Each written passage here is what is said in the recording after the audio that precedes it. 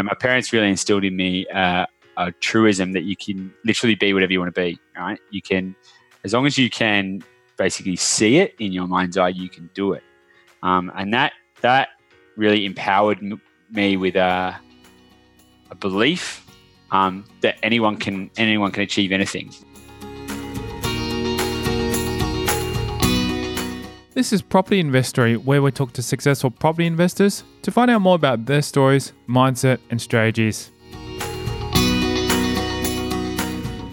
I'm Tyron Shum, and in this episode, we're chatting to successful property investor Glenn McGrath, otherwise known as Goose. Since buying his first property, McGrath has been adding to his portfolio, and you'll learn more about his strategies, his mindset when it comes to investing, what motivates him to invest, and much, much more.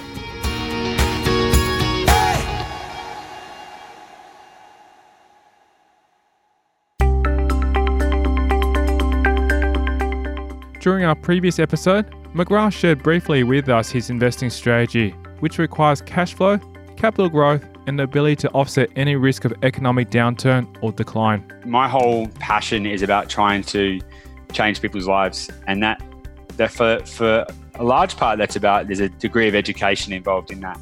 So we've put together what we call the high performance property strategy, which is basically a triangle almost that kind of fits together, that has those three components: so cash flow, growth, and value add strategies. Now, the way I explain it to people is that from a cash flow perspective, it's not just about getting extra pocket money, it's about increasing your serviceability and also making sure the property can pay for itself. So typically what we're looking for there is around 6% yield. Anything above 6%, it doesn't really bolster your serviceability too much. However, it does add a little bit of extra pocket money in your pocket. And then when you look at that over, so let's say you have a $500,000 property and it's yielding at, say, 6.5% or 6.7%, over a 15-year period, that's going to put an additional, say, $131,000 in your pocket, right? So over the long term, there's a huge benefit in having a cash flow positive portfolio, but that's one part of it. Now, if you just wanted cash flow but had no growth, you wouldn't get the value of all the compounding growth. So a lot of people don't understand compound growth and what it is. I talk to my peers, I talk to my family, and people they're like, they've heard of it, but they don't understand what that does. So I spent a lot of time looking at the mechanics of that, and making sure and looking at the macroeconomic factors that are going to continue to drive that, and particularly timing in the cycle, because the worst thing that you can do is buy, right at the bottom of a market and then lose all your money to opportunity costs. So in terms of strategically, what we're looking for is cash flow positive in a high future growth potential area, but timing it at the right point in the buying cycle to be able to get the maximum amount of uplift in the shortest amount of time. But then we're also looking at the value add strategy. So typically under market value, and then with either subdivision potential, renovation potential, granny flat potential, or the potential to turn it into a boarding house, depending on what people want to do. He then shares with us a practical example of this strategy in play. And I've done a little analysis, like a kind of hypothetical analysis of a $500,000 property yielding at 6.76%, and went through the motions of like, okay, so if we bought it for this and if we did this, by having a cash flow positive property, right, and by having a value add strategy, you can literally add 300% to the return on investment over a 15-year period. Right. And so when you start looking at that, from a wealth creation, but that's what gets people interested. They're like, oh wait, hang on, what? I'm not that worried about tax. McGrath informs us about the importance of structuring your portfolio with a plan in mind and his holistic view when it comes to property investment. I tend to find talking to people, particularly when you look at a strategy that I'm quite opposed to, which is negative gearing. The problem with that is that most people get locked out at one or two properties and they think that that's all you can do, and then they have a liability in their portfolio, and then hopefully one day, if they can hold on to it for long enough, they're going to be able to sell it at the end and lose a whole bunch of money to capital gains tax, and then yippee, live off the rest. And I'm a firm believer that if you structure your portfolio correctly, and if you look at what steps you want to take and where you want to go. So look, I always try and take a 10 to 15 year view, right? So wherever you are now, work out where you want to be in 10 or 15 years, right? And where you want to be from a career perspective, an intellectual perspective, a health perspective, a social perspective, family, finance, everything. You want to look at the whole yin and yang of your life. You want to look at what the fundamental holistic wealth perspective looks like, not just how many properties you want. You want to look at where you want to be spiritually, physically, and emotionally in 10 years' time. And then remember that real estate is just a vehicle, right? So you want to then look at, okay, what assets do I need to accumulate over what period of time with exactly what outcomes in order to achieve that holistic wealth space in 10 to 15 years? When it comes to investing in property, McGrath doesn't focus on particular locations, but instead concentrates on getting the right deals through research and analysis when choosing his assets. My perspective on it is that areas always change. So, I'm definitely location androgynous. I don't think that there is a best location. But really, what you got to look at is the opportunity for the right deal for that selection of the asset. Now, that being said, there's roughly 250,000 property or houses on the market at the moment in roughly 15,000 different suburbs. So if you just took a scattergun approach and went, I'm just going to go out and look for the best deal, you're going to find yourself awash in a sea of choice and a sea of indecision. And that's the problem that I think most people face. And so we go, certainly, as I said, I've always gone quite deep into the analytics and the research. And in doing so, you can kind of narrow the focus. And look, we go through eight different stages of a selection process to break it right down to sort of the top couple of different suburbs. And we update that every week. And when I say top suburbs, at any given point in time, there's probably about 160 odd investable or investment class suburbs around Australia, and that's based on their current economic conditions and population growth, migration, jobs in the pipeline, all that kind of projects in the pipeline, all that kind of stuff. But what you've really got to look at is where the timing of the market is, what the buyer distress is, and really trying to understand that and breaking it down into a really deep and human level and looking at the psychographic overlay of the suburbs to understand where it sits in the buying cycle and what the potential uplift is. Due to the landlord selling the house McGrath was renting with his partner at the time, he was compelled into buying a property near Geelong and then was able to purchase one in Queensland as well. It was a pretty interesting story after we got the off the plan apartment. We certainly realised we were up against it, so we'd started saving money pretty heavily. As like we were either investing money into property education, or we were squirreling it very firmly away. For the day that the apartment's going to settle. We were actually renting at the time, and then our lease came up, and we said, "Oh no, let's just go month to month, should be right," sort of thing. And then straight away the landlord said, "Right, we got to get out," because he wanted to move back in because he'd just sold his property. So we were, and this was actually a week before I was running my own music festival, so it was pretty inopportune timing. So Gabby and I sort of very quickly looked at each other and went, well, we're not renting again, so how much money have we got? And we looked at how much money we had, and it wasn't a hell of a lot of money. We went, okay, where does that mean we can afford to buy? We did a lot of research, obviously much more much more educated on, heaps more diligence and stuff. So we actually we ended up buying a property in Nor Lane, just outside of Geelong. Now, we didn't buy at the optimum point in the buying cycle for that. However, it did suit our budget. We managed to pick that up for about $300,000, and the bank valued that at about $340,000. So that was a good little way to start. And in fact, the reason we bought it is because it needs a bit of work. So we're currently living in it now, and we're slowly chipping away at renovating it.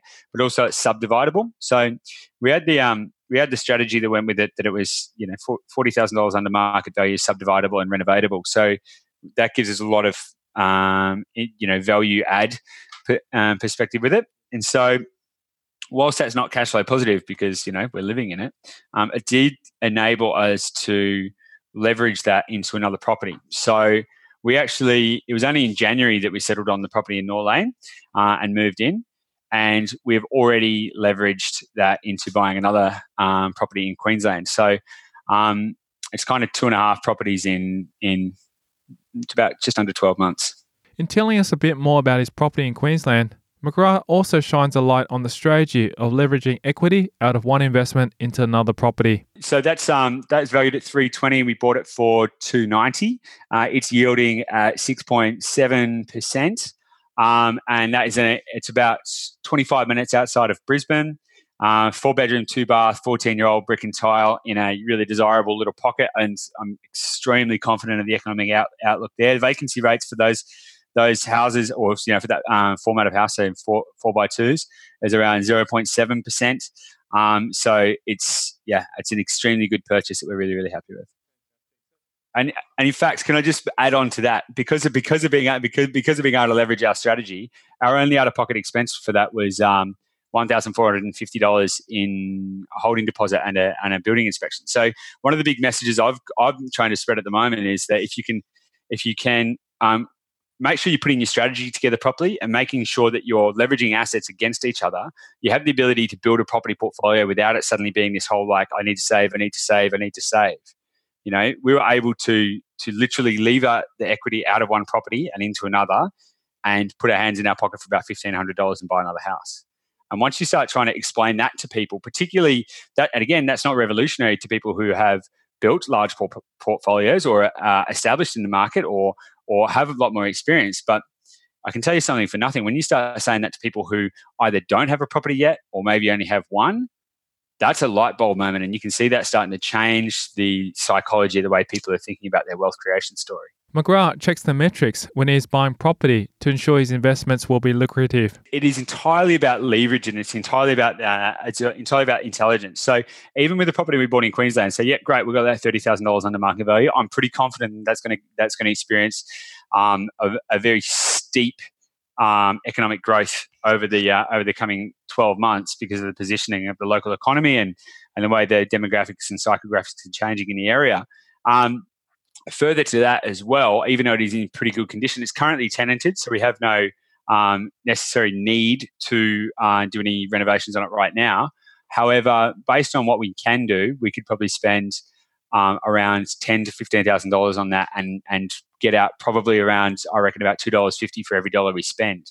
So there's the opportunity to be able to lever the equity in the property into increasing the value of the property even more. So once you start thinking about how you can, I like to call it pulling the mechanical levers of the property to make it worth more, you can suddenly allow yourself the ability to create essentially a repeatable portfolio, as long as you have those metrics right of what the cash flow is, and what the yield is, and all of that kind of stuff to be able to support further borrowing. That's going to allow you to keep tapping into future properties.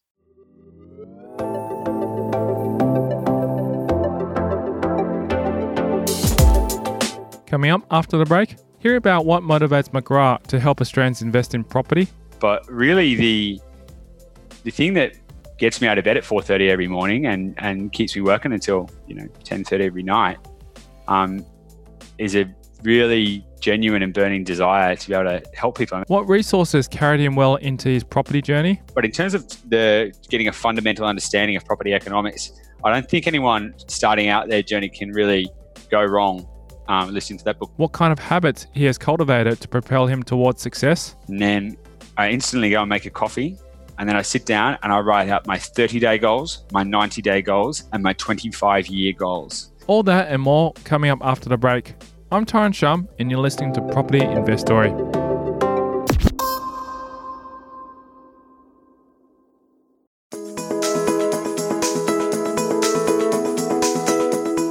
McGrath shares with us the reason he gets up in the morning and what motivates him to help Australians invest in property. My biggest why is that I want to be able to help other people.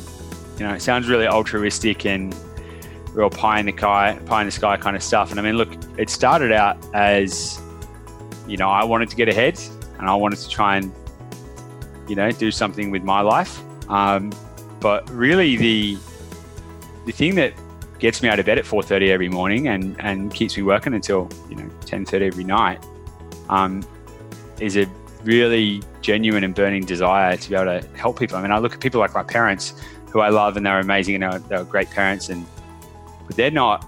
Their biggest concern is what's going to happen to their pension. And I look around at lots of other people. I'm not talking about I'm talking about everyday Australians. When I say that, I mean, I'm talking about people like teachers and, professionals. And there's a lot of people out there who don't understand, they don't really have an advanced financial IQ. Let's put it that way. And,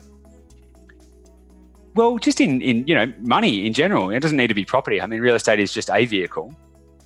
But yeah, I've got a real desire to want to try and help people, to encourage people to be able to support their future and be able to change their lives. And I think that's kind of what's really pushing me forward every day. He mentions many sources of knowledge and inspiration on his property journey, from books to courses all over Australia. Like most people, I started out with the classic Rich Dad, Poor Dad book, which was great. And then I got very good at Cash Flow, the board game. I'm not sure if you played that. Oh, love it. Loved it. And still play it. We don't have time to play it anymore. I keep thinking, we're going to get it out. But no, I definitely loved all that stuff. But one of the books that I got to say really galvanized my perspective on property was 7 Steps to Wealth, John F. Fitzgerald. Have you read that? I haven't, but I've interviewed John, and John has shared his in-depth knowledge behind it, and he is a fantastic guy who knows all this. So yes, I need to get to the book. When you have the author of a book reading out their content, it gives you a much deeper understanding into their real passion, or they have the right emphasis on the parts. So listening to John narrate that book was, I got to say, to a large degree, life-changing. Because Rich Dad, Poor Dad, like most people, gives you the kind of perspective that you can do more with money, and then changes your view on finance, and particularly cash flow and all of that kind of stuff. But in terms of getting a fundamental understanding of property economics, I don't think anyone starting out their journey can really go wrong listening to that book. There are some bits in it that I don't necessarily agree with anymore, in terms of like how I apply my strategy to property and stuff. But in terms of forming that understanding, it's absolutely foundational to all that kind of stuff. And look, we did all kinds of different courses with all of the, I guess, the big names in property education around the country, and just read a lot of books and listened to all the podcasts. I mean, I think I've digested almost every property related podcast there is in the country, and did a lot of that kind of stuff. But also digging deep into research and looking at all those kind of data analytics websites and trying to bottle that together. And honestly, there's no single source of true information, in my opinion. So what I tried to do was, aggregate all of that information in a huge array of very complex spreadsheets. At the end of the day, you've just got to be able to aggregate whatever's important. And as you've said, times and people's strategies evolve over time as you become more and more knowledgeable. And that's normal. You start with foundation, which has been John's book, but over time you have to develop your own, I guess, strategy that fits within what you're comfortable with, and then ultimately grow it, implementing it. Exactly. It's about you've got to form an opinion. My view on it is that no one has the answer, right? And so when I'm ever giving advice to people, I always tell them, I said, I'd never expect anyone to, I know if I ever have to get to a position where I've got to tell someone to trust me, it means that I haven't provided the right valuable information, if that makes sense. You need to be able to look at a broad range of information and overlay that information together and look at what the pattern recognition or pattern interlay is, so you can kind of form a picture. His parents instilled into him models of self-belief, which eventually led him to becoming not only a property investor, but a buyer's agent. I don't spend a lot of time listening to a lot of people. I'm very much action-oriented. But, I mean, I think from an early stage, even in terms of like getting, before I even really sort of started out in my events career, my parents really instilled in me a truism that you can literally be whatever you want to be, right? You can, as long as you can basically see it in your mind's eye, you can do it. And that really empowered me with a belief that anyone can achieve anything, which is a fundamental building block for a strong mindset.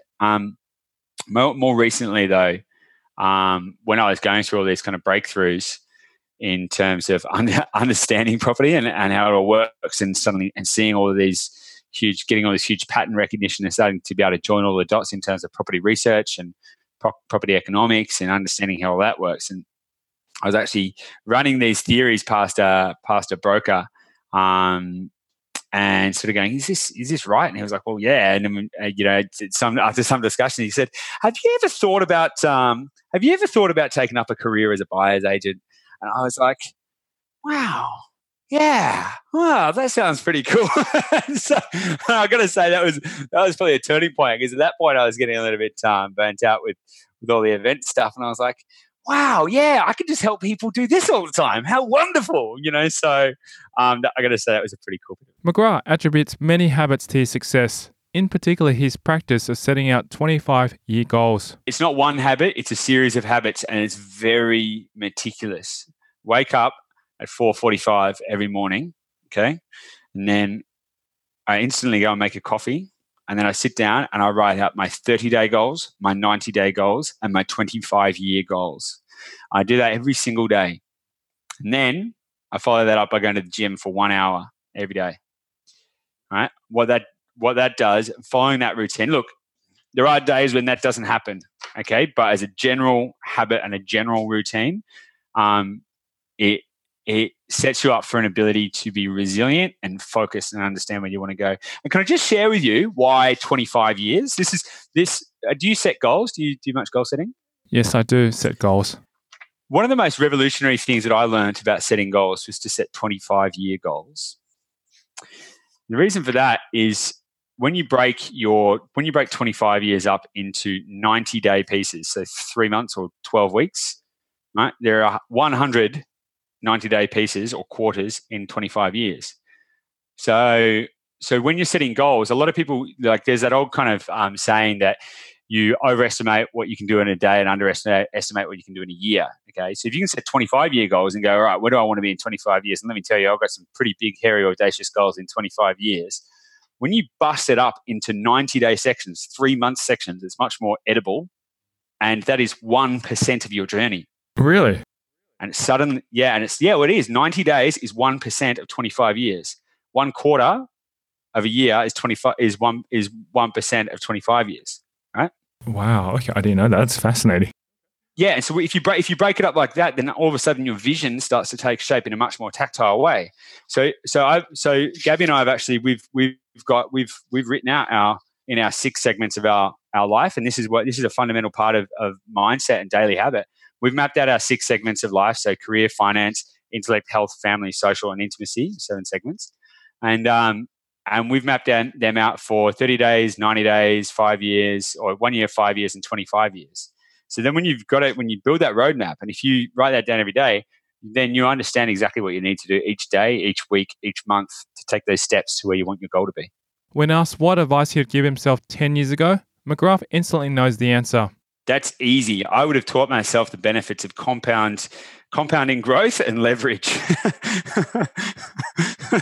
Because as someone who's like fairly analytical and process driven, I didn't understand those values. Don't get me wrong, I've had an amazing life. I've traveled the world and I've done amazing things, and it's been a radical existence so far, and one that's not going to stop. But oh my God, when you start doing the maths, it's like, why didn't anyone teach me this? I'm pretty sure they might have touched on it once in high school, but God, no one paid attention. Once you understand leverage and compounding interest, that's a game changer. And if I'd have known that, and if I can kind of encourage people to learn about that, that's something that once you understand the true power of it, you can't ignore it. And once you can get that in a real sense, then, and you can't ignore it, then it's going to start you on your investing journey. In the next 5 years, McGrath has lots of plans for his buyer's agency and his own property journey. As I say, we've mapped out our goals quite extensively. So in the next 5 years, I want to grow our buyer's agency. So we want it to be a lot more than just a buyer's agency. We've got a mission to, as I say, help people and to help transform their lives. So we want to grow that quite large and have a large impact on people. We also want to move into the development space as much as anything to be able to also encourage other people to get into the development space and help kind of foster people to do that in terms of small developments. And we're also planning to start an education segment in the business as well. So from that front, we've got quite strong ambitions to be able to teach people and help them grow financially. And then also, Gabby and I have got our goals set on 25 properties in the next 5 years. McGrath attributes much of his success in property investment to skill and intelligence rather than pure luck. Well, it depends on how you want to look at it, right? I'd say we were unlucky at the start, and that's forced me to take a position of hard work and knowledge. And it is that. I mean, I was never in a position where it was like, we'll just see what happens and invest in property, except for that first one, which then stimulated me to try and become really educated about it. And then now I purely just look at, okay, what is this on a mechanical level? If you're interested in reaching out or finding out more about Glenn McGrath, otherwise known as Goose, here's the best way to do so. We've obviously got a website, so www.dashdot.com.au. But if people want to reach out via Facebook, we're pretty active there. So facebook.com/Dash Dot Buyers Agents. People can get in touch and see what we do. We try and put out a lot of valuable content. And as I say, we're trying to encourage people to grow in this space. So we're trying to provide a lot of value in what we're putting out there as well.